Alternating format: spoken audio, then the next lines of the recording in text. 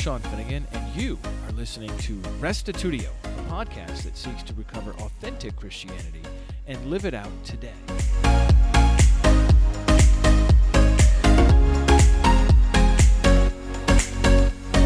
I wonder, have you ever attended an online Bible study? Would you like to start one, but don't know how? In our episode today, John and Paola Ely share about their own journey of faith and how they have come to appreciate the interactive Bible study model of fellowship.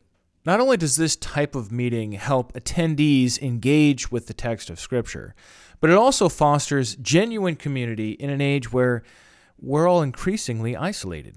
Here now is episode 382, Salt and Light Study Night with John and Paola Ely.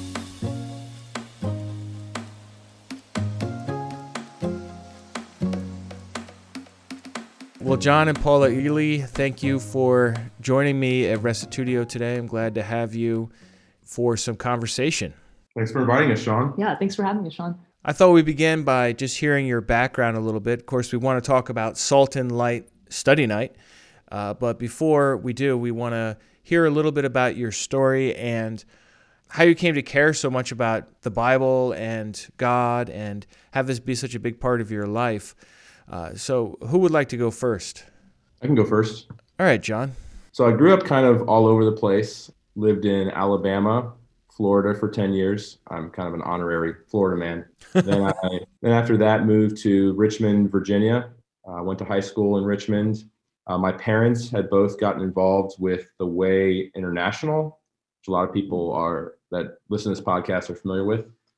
So they got involved with the Way when they were young and single, continued being involved when they got married and as we grew up. So for me, growing up, my experience with the Way was basically my experience with Christianity. Like the Way was all that I knew, was raised with the Way's doctrines. We had home fellowships in our house pretty much my entire life. Overall, it was a really positive experience for me. You know, my parents taught me how to love and trust God, how to love his people. I was taught the importance of service, both to God and to his people. And my parents really provided just an excellent example for me. I really have no complaints about how I was raised. Very thankful for the respect that they instilled in me for God and for his word. So I grew up attending Way classes. I took those pretty much the earliest that I possibly could. I read all the Way materials. And what were the names of the classes you took? So they have a foundational, intermediate, and advanced class, which are kind of the trifecta of their classes. So I took the foundational class when I was 12, which is the earliest you can take it. Took the advanced class when I was 16, which is the earliest you could take it. So I was very involved as a child growing up. Went to college at Virginia Tech and got a degree in mechanical engineering there. And after that, I moved to Ann Arbor, Michigan to take a job in the automotive industry. And that's where I really started to get involved with Way fellowships in that area. So I served as a assistant fellowship coordinator and coordinated a household fellowship there in Michigan. And that's where I met Paola. Okay. All right. Thank you. Paola, could you share with us your journey and what it was like growing up for you and how you came to commit yourself to God? Yeah, for sure. I was born in Ecuador and my family immigrated to the States when I was 5. But before we came to the States, my parents had gotten involved in the Way in Ecuador. So I believe they got involved in the Way in like 88 or 87, around that time. So when we moved to the US, we were already participating in fellowship in some format. Generally, it was also a very positive experience for me. My parents were also very God-loving. They were strict growing up. Family and education and fellowship were super important. And I think my parents were a great example of believing Christians, of those who taught me how to trust God and have fun. Definitely have fun. I grew up, like I mentioned, and just kind of followed the usual track of taking the classes. When I was 12, took the foundational. I think I was 15 when I took the intermediate. And then I took the advanced class my senior year of high school. I actually missed my high school graduation for it. So that was when I was 17. And then shortly after that, when I was in the middle of my junior year at Rutgers, I left to do a 6-month Christian outreach program, which is known as the Way Disciple program. And that was the program that brought me to Michigan. And that experience was super developmental. I grew up tons, both personally and spiritually, and I got tons of opportunities to lead, to teach, to follow, to evangelize, and really got to see God in ways that I had never experienced before. So I got to Michigan, and that's where I met John. We met each other. We met actually when we were both 18 at another youth camp in Gunnison, Colorado. That's where we met, but didn't become friends until we were both in Ann Arbor in our early 20s. Okay, so then what happened next for you guys? Before we got married, we were, like John mentioned before, we were pretty involved in fellowships and like the youth events that were in the area. We were going to leadership meetings. We were spending a lot of time with our peers and our friends that were all part of that community. So we were pretty involved, you could say. Our disagreements with the way started out as cultural, and then it grew to become doctrine as well. But it took a little bit of time for us to really see what that was. We found a big sense of belonging at the Way, and we found purpose in the roles we took on. It took us some time to figure out that at the Way International, being part of the Way became part of our identity, which really wasn't a good thing. When we talked with friends and peers at the Way, there was a general attitude that things weren't really the way they should be or the way that we wanted them to be. But there was this general sense of hope that things were going to change. And it was really easy to look over or to kind of ignore those cultural issues that we saw because we justified them as being generational or just being differences in generations that would, eventually change. Yeah, so just wait it out and things will get better. Yeah, that was the general attitude for sure. So during the first few years of our marriage, we were in a couple of different leadership roles. And that's really when we started to notice the cultural issues. It wasn't until a few of our close friends, like Will and Becca Barlow, were leaving the Way or were dismissed from the Way Corps program. These groups of friends were people that we really looked up to and believed in the sense that we really hoped they were the ones that would pave the way for change or the ones to inspire like revival, make all these generational issues that we thought were still there. And we just didn't really understand what was going on, why they were leaving, why people were being kicked out. We had a lot of questions. And when that kind of stuff happened, that's when we started to ask those questions. Mm-hmm. Unfortunately, we didn't really get answers. And that made us a little bit jaded. We were unsatisfied. We met with leadership. We've had a lot of good conversations with our friends and people that we trusted in. But like I said, we didn't really get answers. Could you give some specifics about the cultural issues? One of the bigger issues that we had was the exclusivity attitude, where it was us versus them. We have the truth and others don't. The one true church idea? Yes, exactly. And it was like that general attitude of that really started to turn us off. And at first we thought it was a generational thing, but the more we were in those leadership positions and the more that we talked about it, we learned that it wasn't really generational. It was this general attitude of, I think really ultimately pride. I think some of that you can see in some of the terminology that they use. So if someone was no longer attending a Way fellowship, it would be said that they were not standing anymore, as if they were like not standing on the word anymore. Even if they were going to another Christian church and were serving in that capacity. So I would agree with what Paula said, that we wish that there was more humility and more openness to consider that some of the Way's doctrine may not be correct, right? To be open to questioning, like reasonable, genuine questioning, not just people being critical of stuff. Okay, so you saw some cultural issues that concerned you. You saw some of your friends and people that you really trusted leaving. And how did you end up in Richmond, Virginia, if you were up there in Michigan? Yeah, so we decided to move closer to family. My family's here in Richmond, and Paula's family is in New Jersey. So it's like a short 6-hour drive, but much closer than Michigan. So we decided to move closer to family.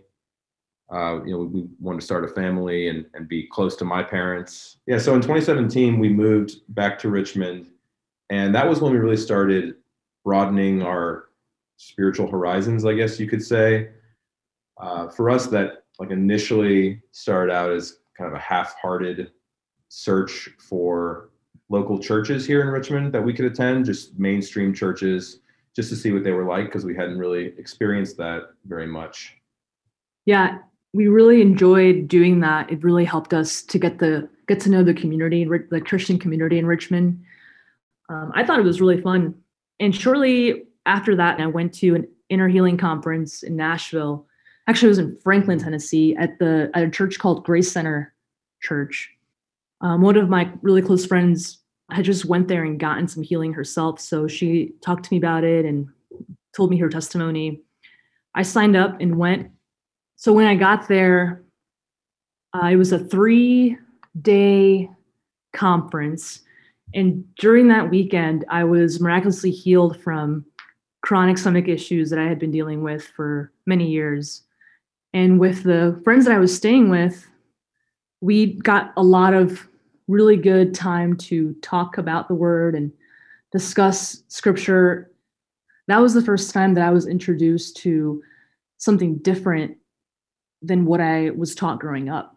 So that was a really pivotal point, not just because I had gotten this miraculous healing and I attended a charismatic church that was not the way, but that was the first time where I got to ask questions without, being afraid of being kicked out or feeling like I was going to be judged for the kind of questions. It was a really good environment. So that really taught me that it was okay to be vulnerable. It was okay to want to ask questions. It was okay to have doubt and to use that to drive my faith. Yeah. So when I got back home, John, I would call him and tell him some of this stuff. But when I got home, I think that was a pivotal point for us when we decided to do more than what we had just been doing. We were kind of, like John mentioned, half-heartedly church shopping in the local area. Now, why were you doing that in the first place? There wasn't a way fellowship around to attend? I think for us, it was kind of just like a clean break from how we had been involved in Michigan. So we were moving to a new area, and we just saw it as an opportunity to kind of place some limits on our involvement with stuff in the way and to start exploring other churches. Okay. And Paula, you were saying you were calling him, telling him about your own experience. And John, what did you think about that? Were you like, oh, I'm so happy for you? Or were you like super suspicious? Like, who are these weird people and why are they healing my wife? So I was extremely thankful that she was healed, obviously, as any husband would be. She did come back and start talking about things that I had never heard about, like the fact that dispensationalism is not the only way to understand the Bible. So I'll be honest and say, like, I did not react very well to that. I noticed I had, like, looking back, I had a kind of an emotional gut reaction to that kind of core belief being questioned. So that was hard for me just to even think about that not being true. But I think looking back over the years, as my beliefs have been challenged more and more, I've actually come to enjoy that thought, because for me, it's just getting one step closer to having more accurate beliefs and to having a closer relationship with God. But in this situation, it was difficult. Yeah, my wife was away at a conference and came back with all these new ideas that I had never heard of before. And so it was a little bit scary for me at first, but I'm really glad that we had that experience. And I think we've come away with a stronger faith. a short time after that, I actually found your podcast, Sean Restitutio.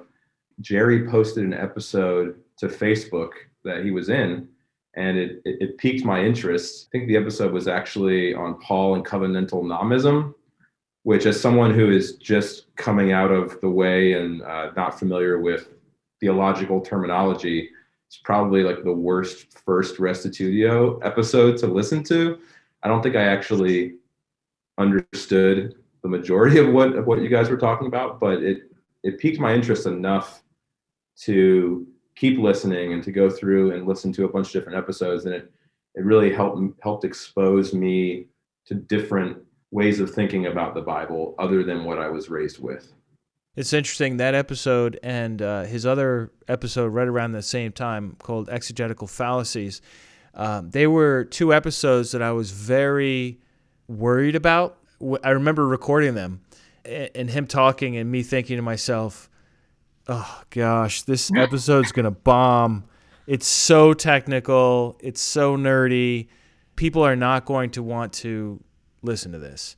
And then the opposite happened. And not just with those two episodes, but pretty much with any episode since then. If it is technical, if it is loaded with jargon, then people download it more. And the sort of vanilla, like Christian living stuff or encouragement, inspiration type stuff, people don't download it as much. So interesting. Yeah, so that was a real learning experience for me as well as the host of the podcast, that, wow, what people are really after is not the general stuff that they're getting on Christian radio or on YouTube or with their pastors or fellowship coordinators or whoever. What they're looking for is the more specialized stuff that they can't get in the normal spaces. So that was a huge learning point for me as well. Not that Jerry did that on purpose. Jerry was just being Jerry, you know. Tell the story of about Jerry. Yeah, I should tell a story of, yeah, please. Of kind of how we got to know Jerry really well. So this was back when we were in Michigan, like right after we got married. Like I said, we were acquaintances with Jerry, but we didn't really know him super well. And I was having a birthday party that Paula was throwing for me. I think it was a chili cook-off. I think it was your 30th birthday. And for some reason, she invited Jerry. And I don't remember how you had the idea to invite Jerry, because we didn't really know him that well. Well, I think we were at a Sunday service at the Ways headquarters, and we saw Jerry at the service, and we just started talking, and I just randomly invited him. And he was like, yeah, I'll come. And sure enough. That's Jerry. Yep. Yeah, so he came, he drove his little blue hatchback, which he still has. He still has. Yeah, so he drove that up from, was he in Ohio? Ohio. And his car broke down at the entrance to our neighborhood in the snow. So I had to run out there and help him push his car like right in front of our house. So he stayed for the party. I think he brought some homemade wine. I think it was Pinot Noir that he had made. And we got to talk with him and get to know him better. And I think he ended up staying the night because his car was broken down. He couldn't leave. Not that we wanted him to leave, but so that's kind of how we got to know Jerry as a friend, I would say. Okay. And then you saw his post on Facebook where he was on this podcast, and that intrigued you enough that you started listening to other episodes too. And yep. At what point did you bring Paula in? I think I listened to this for a few months kind of on my own, just to like feel it out and to see what kind of ideas you were presenting, Sean. Right, because you didn't know me at all. Yeah, I didn't know you. I didn't want to just drop these new beliefs on my spouse. Just kidding. But so I eventually told Paul about it, and we started listening to some episodes together for a while. We really enjoyed it. And then I think Paula heard a promo for Revive 2020. That was in January of 2020. That was when Revive was. And she was like, we should go, because Paula's super outgoing and loves meeting new people. Mm-hmm. And I'm not super comfortable just meeting new people, just flying to New York and hanging out with a bunch of people I don't know. But right. And we should also say this is pre-COVID. Yes, So it was yes. pretty much the first weekend of the year. And I think COVID was probably in the United States, but nobody was talking about it. Nobody really knew anything about it. It wasn't on the radar for this event. What was that like for you, John, coming in, seeing all these people? I mean, I guess you only knew Jerry. Yeah, we only knew Jerry, and I think Jerry arranged for us to stay in the same bunk as him and Jen. So that was really nice, like having the safety of someone that I knew there. But it was a lot of fun. Got to meet you, Sean. I think you contacted us and you actually picked us up from the airport and showed us around the church. You gave us a warm welcome there. But we got to meet a lot of great people. It was a really transformative time for us, I would say. Yeah, that was the first time that we had ever met other biblical Unitarians outside of the way. So for us, it was very eye-opening. It was really encouraging too, that wow, there's a whole community outside of what we grew up in, and got to learn about other biblical Unitarian churches in different parts of the world. We got to meet a lot of the people from Toronto, some Church of General Conference people out in the Midwest. So that was really special. It was really special for us. Yeah, so when we got back from Revive, I think we got a little bit more serious about what we wanted to do and wrote some goals down, as per the beginning of the year. And one of our goals was to learn more about these doctrinal differences, different ways of thinking, different theology, and make decisions, like figure out what we believe. And a big part of that too was being okay, not having all the answers. Growing up, for us, we always felt like there was a pressure to have everything figured out or to have all the answers and, to not have any doubt.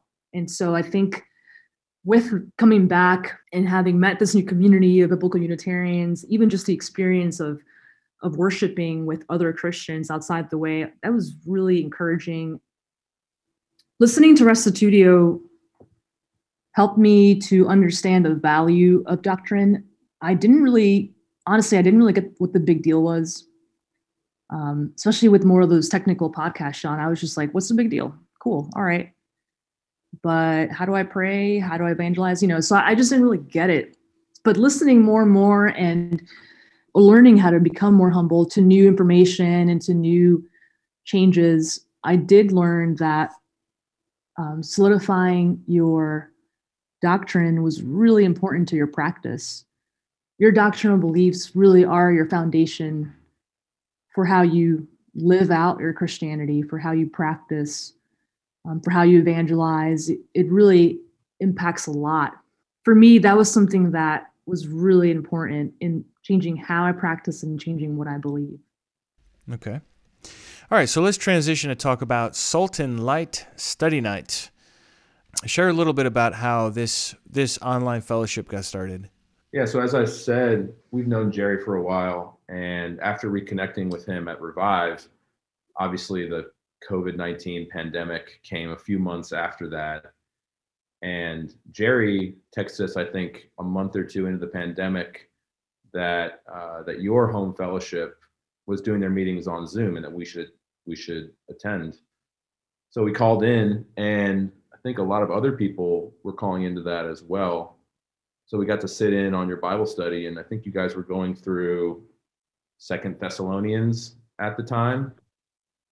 So we attended that for a few weeks, and it was really great to sit in on another biblical Unitarian Bible study via Zoom from Richmond.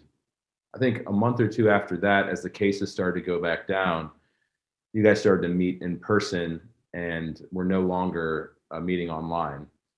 So us and a whole bunch of other people that were attending your Bible study online were now looking for a place to go. So Jerry had reached out to Paula and I about the idea of us potentially coordinating an online Bible study. I think my first reaction to that was just a feeling of being unqualified. It's like, who am I to lead a Bible study, especially when I'm in the middle of trying to figure out what I believe. Like, I've changed a lot of my beliefs. Like, I had coordinated a Bible study before, but now I'm being asked to coordinate an online Bible study with a whole bunch of new people who did not come from the same faith tradition that I did. So I kind of expressed that to Jerry, and Paul and I talked about it, and we decided that it would be a great opportunity to serve and to meet some people. And Jerry was very reassuring that it would be a great experience for us and would really meet a need for a lot of people. So after that, we were introduced to John and Anna Brown, who have become some very close friends of ours. I think they were also calling into your home fellowship. So we really teamed up with them, and that's how we started Salt and Light, was us and the Browns got it off the ground. I realized that your feeling of not thinking you're trained well enough or that you are qualified or whatever, that's probably a very common way so many others feel as well, and probably stopping a lot of people from starting their own online fellowships or fellowships in their area. So I think it's really important to hear your story, both of your story, about how this really got going to be what it is now, where it's a stable, independent fellowship, and you guys are able to go through the Bible and be okay without having all the answers. Because even those of us who you think might have all the answers, we sure don't. Like, we have plenty of questions. So let's drill down a little bit, explain to the people, what is Salt and Light if they wanted to do one themselves? What is it? What are the nuts and bolts? What does it look like? Salt and Light is a completely online Bible study. And right now we meet every Tuesday night at 8 p.m. Eastern Time. And for about an hour and a half, we discuss the Bible, we talk about our lives, we pray together. Our general structure at the moment is, for the first 20 minutes or so, we talk about how our past week has been, which really helps build community. We share prayer requests and praise reports during that time also. Then right after that, we take some time to pray for each other, pray for any of the things that we've asked each other to pray for. And then for the last 30 and 60 minutes, we have our study time where we go through a specific book of the Bible, verse by verse, and either discuss, or the person who's leading the discussion gets to go through and explain certain things and ask certain questions so that the audience or different people in the group can respond and also have the opportunity to ask questions. Okay. We finished the book of James a few weeks ago, and we're in Galatians right now. Since Galatians is a little bit more technical, we have been doing less of a discussion format, and it's been more of a teaching format for now. But typically, it is a lot of interaction between the leader, or discussion leader, and the people in the group. Yeah, part of the Bible study is people learning, people discovering, people asking questions. That must have been very different for you. Yeah. One thing that we really saw attending your fellowship that I personally hadn't experienced before was a Bible study where the format was to go through a single book of the Bible verse by verse. I really, really saw the value in that, because you can't skip over the verses that you don't like. Yeah. You can't pick and choose. You can't, it's much harder to take verses out of context when you're reading the entire context week over week. Mm-hmm. And it really helps you put the whole book together. So we really enjoyed that. And that's something that we've been trying so far in Salt and Light, not saying that we'll keep that format every single week. Like, we can do whatever the group wants to do. Yeah, there's a time and a place to cover a doctrine or a topic as well, right? Oh, yeah. Yeah. For us, it's been really valuable to go through the whole book of James, verse by verse, and now through Galatians. I think we're in chapter 4, verse by verse. Yeah, it's been a great experience to be in this Bible study with people with different backgrounds, different age groups, different parts of the world, and they bring different experience. Even with the Bible, people have a pretty good breadth of knowledge. So it's been pretty cool that we each fill in gaps for each other. And we get to talk about stuff that we might not even know how to talk about it. But we've done that so well in our group, and it's been a big blessing. I tell you what, as a leader of a weekly meeting like this, people in my fellowship respond so much more when I raise a question that I genuinely don't know the answer to. And they might not know the answer either, but they just think it's fun to think about it. And, different ones will take different stabs at it. And that's where learning can occur. And sometimes nobody really gives the definitive answer, but then that offers the opportunity to go off on our own and do more research. And that's all good too. That's all discipleship. And that's, it's good to have something you're chasing after during the week anyhow, in your time with God. And I think if there's anyone out there listening that is saying to themselves, oh, I'd really like to start one of these, but I'm just not sure how, come to Salt and Light, right? I mean, would you guys allow somebody to sit in that is just like curious to see how things go? Absolutely. Yeah, I mean, we've had people attend that aren't even Christians who are just interested in learning more about the Bible or things like that. Yeah, we welcome anybody who has questions, who wants to know what it's like.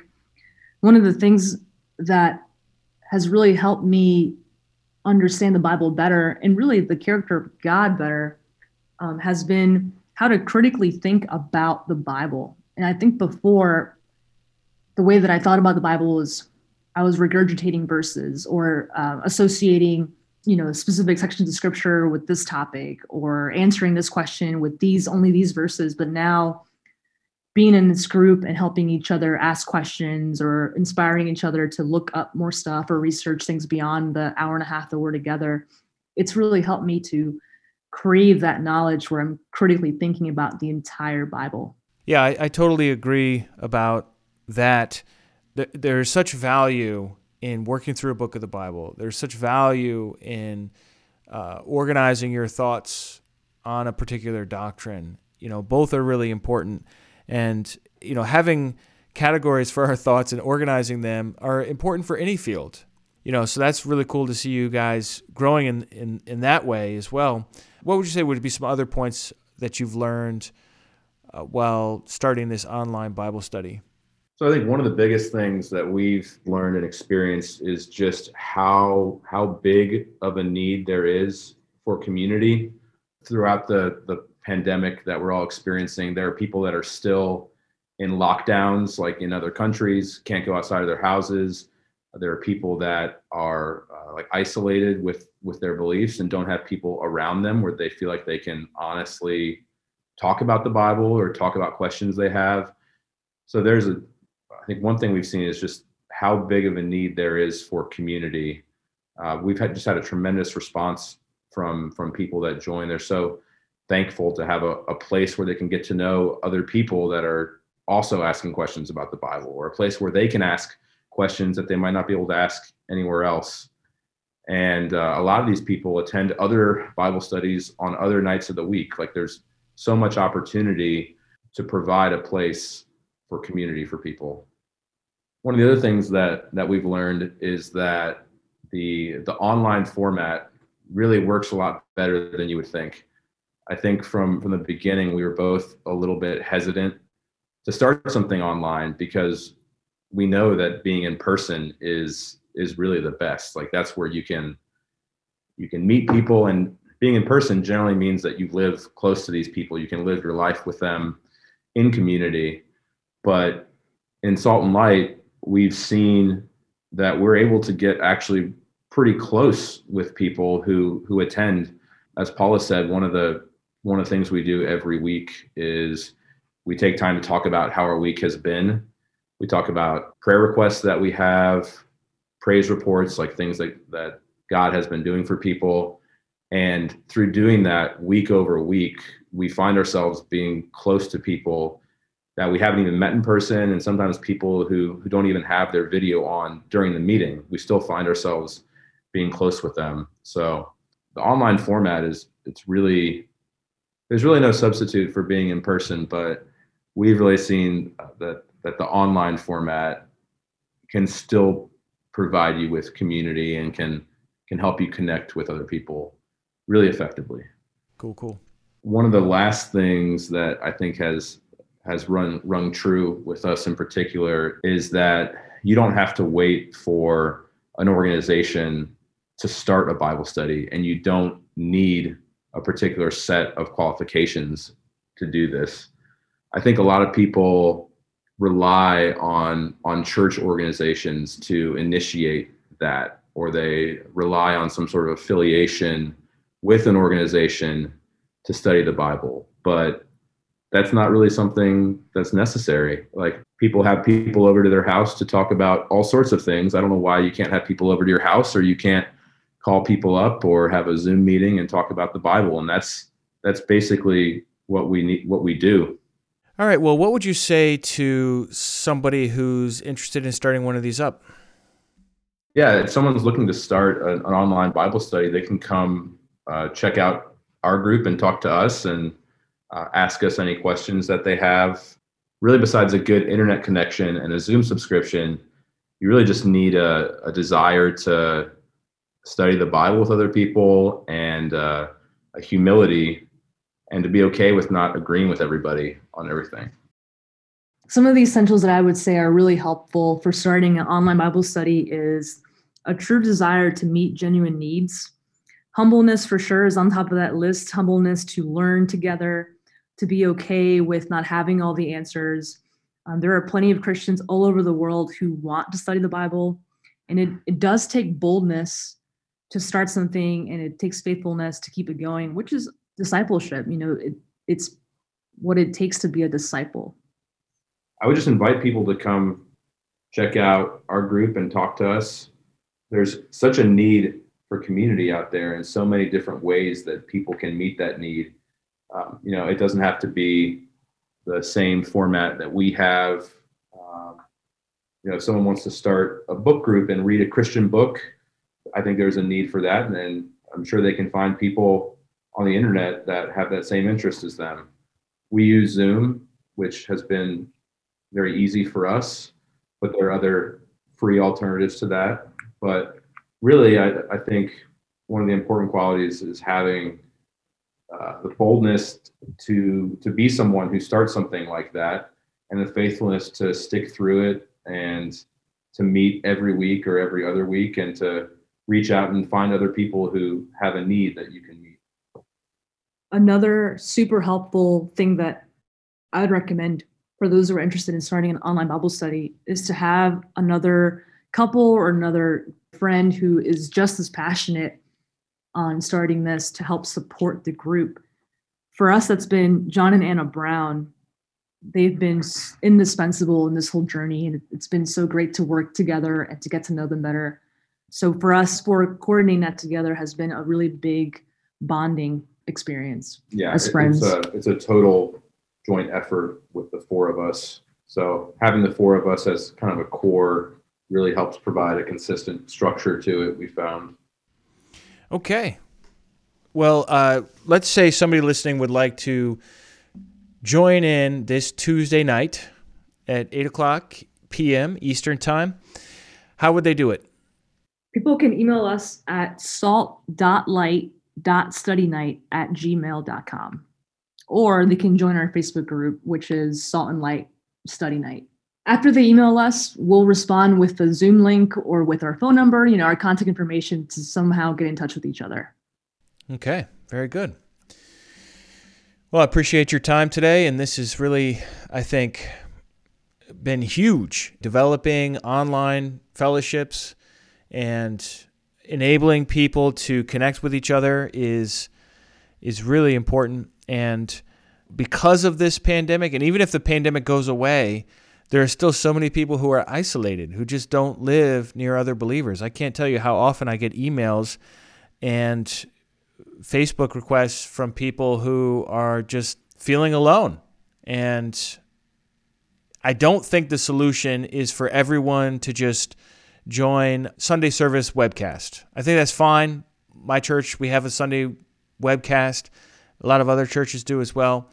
But what you guys are talking about is fellowship in the true sense of the word, full sharing.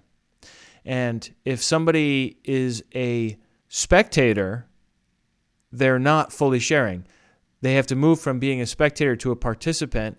And that's where a lot of change and excitement can happen in someone's life, when they're really engaging with other people. So I think this is really tremendous. I think it's, to some degree, the wave of the future. at least to get things started. And then once things are going in local areas, then you can have that in-person experience as well. But I really commend you guys for your willingness to learn and grow. It's a very rare quality, but very important quality. So I really appreciate your example on this, and I hope others will be able to join in. Do you guys have any final words for anybody? Do you have a Salt and Light jingle? That would be so cool. I should work on that. A little ukulele jingle. Yeah, it's like when you're getting lonely at night, come to Salt and Light. Gotta work on that. I would just like to say that you're welcome to come check us out. And to those who are listening who currently attend Salt and Light, we love you and we're so blessed by you. All right. Well, you have a great night. Thanks, Sean. Thanks for your time. Appreciate it. Thanks. All right. Well, that concludes this interview. What did you think? Are you curious about it? Are you going to check it out? You can find out more information by emailing salt.light.studynight or just saltlightstudynight without the dots, works just as well, at gmail.com.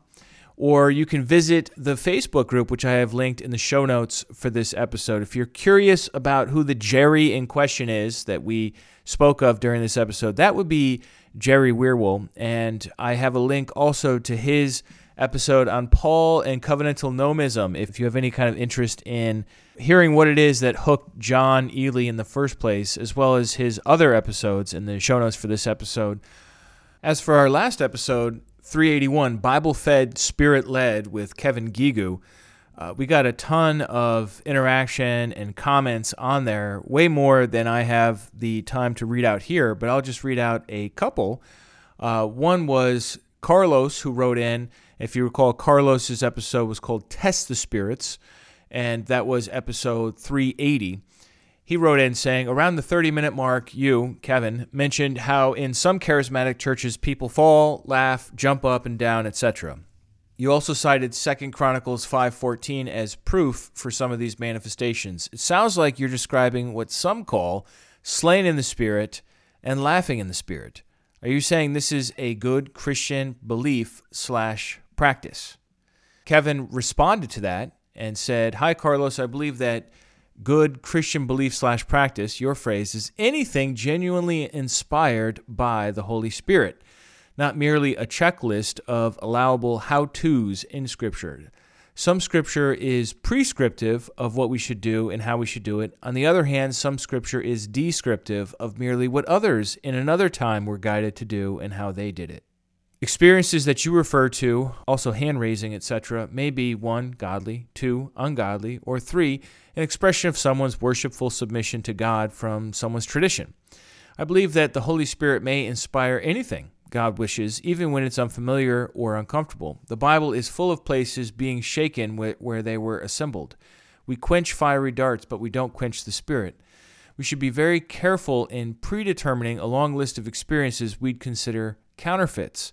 We may not be comfortable with God inspiring a talking donkey, the marrying of a harlot, or allowing Naaman to bow down in the pagan house of Rimmon. Our community doesn't use the pejorative term slain in the Spirit, but I believe that at times God's people may feel brought to the floor under the weightiness of his presence. Then he cites a number of scripture and Craig Keener's notes in the IVP Bible Background Commentary. And he continues from there. Carlos writes back, thank you for taking the time to answer. So then, what exactly is the criteria for testing what is genuinely inspired by the Holy Spirit? And Carlos also asked the identical question to me, and this is really the question driving his episode, which I titled Test the Spirits. And this is something he's pulling from 1 John chapter 4. I thought it might be helpful to read it out here. 1 John 4:1 says, Beloved, do not believe every spirit, but test the spirits to see whether they are from God. For many false prophets have gone out into the world. By this you know the Spirit of God. Every spirit that confesses that Jesus Christ has come in the flesh is from God. And every spirit that does not confess Jesus is not from God. This is the spirit of the Antichrist, which you heard was coming and now is in the world already. In this context here, we're looking at not all spirit manifestations or activity, what we're looking at is prophecy, which is a specific gift of the Spirit or manifestation of the Spirit in the case of the people mentioned in 1 John who went out from the believers but have been really teaching a totally different doctrine. And what John is advising here is that people should test the spirits to see if it really is from God. In other words, if this spirit is confessing that Jesus had not come in the flesh, had not come in a physical manner, that spirit is not from God. So this is, without a doubt, a doctrinal test given for the Spirit, and I think it does lend a lot of credence to the practice described in 1 Corinthians 14:29, where it says, "Let 2 or 3 prophets speak, and let the others weigh what is said," as well as 1 Thessalonians 5:20, which says, "Do not despise prophecies, but test everything. Hold fast to what is good." So there's no question at all that when we're referring to the activity of prophecy, that it is on the congregation, and especially on the leadership of the congregation, to test what is said against the Scripture. However, this is not the same as what we find Kevin talking about in his last episode, where somebody laughs in the Spirit or falls down in the Spirit or speaks in tongues in the Spirit or heals somebody else in the Spirit. How do you test those? Carlos wants a single test that qualifies for all Holy Spirit activity. Let me ask a question then. What if you came across somebody, you were walking around, let's say, in a deserted area or in a park or off on a mountain, and you encountered somebody who was prophesying totally naked and had been doing so all day and all night? Would that person's behavior fail the test, even if their prophecy didn't go against what Scripture says? I think for most of us, we would say, no, that kind of behavior is lewd, it's inappropriate, and this cannot possibly be the Spirit of God. But then when we read 1 Samuel 19:23, we see that, "And he went there to Naioth in Ramah, and the Spirit of God came upon him also, and he went, and as he went, he prophesied until he came to Naioth in Ramah. And he too stripped off his clothes, and he too prophesied before Samuel, and lay naked all that day and all that night. Thus it is said, is Saul also among the prophets?" In this case, we have no question that this is the Spirit of God that intervened in Saul's life. However, his behavior we would certainly consider to be aberrant and controversial. Now, I think it is helpful to note that Saul isn't doing this in the middle of a temple worship service in the midst of the people. This is somewhat off the beaten path in a situation where there is a prophet there involved, Samuel, who is an experienced man of God. But at the same time, I think we can agree this is bizarre behavior. And I think any of us would be quick to jump on that and say, oh, that's not of God, that's demonic. Well, I think you have to be careful. You really have to be careful. Yes, we're given a test when it comes to prophecy, that the content of the prophecy lines up with Scripture. No question about that. And we are called to judge those prophecies. However, if I hear somebody speaking in a foreign language, how am I supposed to know if what that person is saying is against Scripture or for Scripture? Well, the interpretation, and then we can judge the interpretation. But what about these other kinds of activity of the Spirit? I would say it's better to err on the side of caution, err on the side of grace, because we do not want to call out God's genuine activity in people's lives as demonic, which is exactly what they did to Jesus when he said that, when he called it the unforgivable sin. I'm not looking to get anywhere near the unforgivable sin. What about you? There are certainly times where people are making it up, and there is such a thing as demonic manifestation, and we certainly shouldn't be gullible or naive about those sorts of things. But that's why God has given his people the Spirit. And one particular activity of that spirit that we haven't had much time to get into in this series, and I'm kind of sorry about that, is discerning of spirits. And this is something that is hugely important for us, where God is able to help us discern what is legitimate and what is illegitimate. And that is something that happens between God and the person. It's not based on some sort of doctrinal criterion. Taking, for example, the case where Kevin brought up of the donkey that spoke. Does the donkey have correct doctrine? Right? But it still was a Holy Spirit manifestation. So I think there is, as I tried to sort of synthesize last time, a real importance to lightening up on our rigidity when it comes to the Holy Spirit and recognizing that God's Spirit is an untamable wildfire that you cannot shove into a box and be like, oh, that's just the way it works and nothing more and nothing less. It's just not that sort of a thing. But on the other side, Carlos's point about testing spirits, that is something that's valid and that we need to be doing, especially when it comes to interpretation of tongues, especially when it comes to prophecy. We really do need to test those spirits and line them up with the Scripture. And if they are confessing that Jesus is not the Messiah, if they are confessing that Jesus is a spirit being who didn't come in physical form, if they are testifying that something that is directly against what the Scripture says, then yeah, we do need to act. We do need to get involved in that situation. That does warrant a confrontation in that kind of a situation. But when it comes to somebody falling on the ground because they got inspired and everything else, I find it hard to judge that person as being illegitimate. It's really between that person and God, isn't it? So that's where I guess I land on this whole thing. I know that will be deeply unsatisfying to some of you. And based on the comments that I've seen here, there are a wide range of views on this subject in the Restitutio community. And you know what? That's just fine. Kim writes in saying, this whole conversation fascinates me. I very much relate to that fear of being wrong. Some of us are going to be wrong and some correct. We all come from such different perspectives and backgrounds and experiences. With the Spirit, we as humans don't like not being in total control. It's understandable to an extent, but we also most likely miss out by hiding behind fear and control. Is God held back and not able to do as much as he would because of this? I wonder. Anthony Buzzard writes in, thanks so much for exploring these issues. We are all in search of authentic Christianity. I have multiple stories from the past 50 years of people who, having been fully instructed in tongue speaking and having taught their children to speak in tongues, eventually abandoned the whole experience, believing it to be a clever form of self-deception. I do have one major question. Why would God grant the gifts which are accrediting signs of the gospel when some claimants to the gifts have not even understood the non-negotiability of water baptism? God gives the Spirit to those who obey him, Acts 5:32.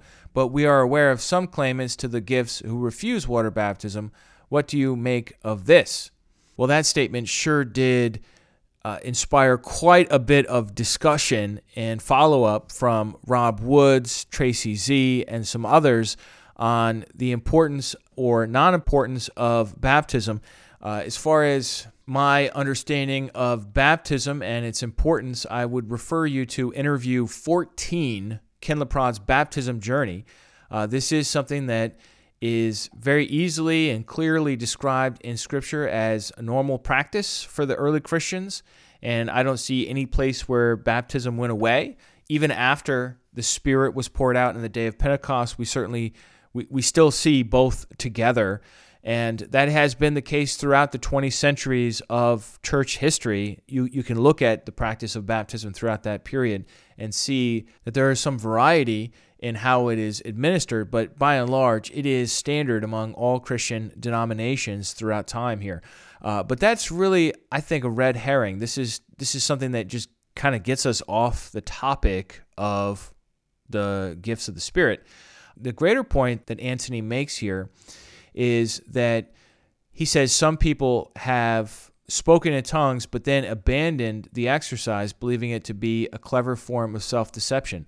Well, that was, in fact, one of the interviews that I did. That was with Victor Gluckin, where he came to understand, this was episode 379, Gifts of the Spirit for the Common Good. Victor Gluckin came to understand that he was deceiving himself and he was just uttering syllables, but it wasn't the genuine gift of tongues. It was just him making it up. But I think it's important also to say that just because some people are making it up certainly doesn't mean that all people who speak in tongues are therefore bogus. That just simply doesn't follow that from the experience of some, all must be counterfeits. And I think that's really the pushback I'd like to offer here, is that we really don't need to be judging everyone's experience and expression of the Holy Spirit as genuine or not genuine based on, does it fit my criteria of my own personal experience, or these 5 people that I know, or 50 people in the case of Anthony Buzzer, who's been doing this for a long time, has a lot of experience. Still, I think we have to be careful to universalize our own anecdotal evidence as the only way that things can happen. That would be my response and caveat there. Darcy Durham writes in, thanks Sean and Kevin, indeed all contributors to this really enlightening, challenging 7-part series. While Kevin's experiences are not my own, I found what he said and him personally to give out a ring of truth. I especially found his thoughts, which I summarize as, beware of putting God and His Holy Spirit in our own respective thought and life experience boxes, a salutary warning and reminder that the evil one so often uses to ensnare us in our own subtle and often hidden intellectual pride. And he continues on from there. You can read the rest of his comment at restitudio.org. Fiona Fitzgerald writes in, thanks so much for this series, Sean. Really enjoyed it, and it gave me much food for thought. And a number of others have written in as well. I really can't read them all out here. But if you're curious what people are saying about the Holy Spirit series, the 7-part Holy Spirit series, check out episode 381, where we have quite a lively discussion on the topic occurring there. Thanks, everyone, for tuning in. Stay tuned for next week as we hear a story about coming to America with Timmy-Paul Lupe. Very excited about this interview. If you'd like to support Restitutio, you can do that at restitutio.org. We'll see you next week. And remember, the truth has nothing to fear.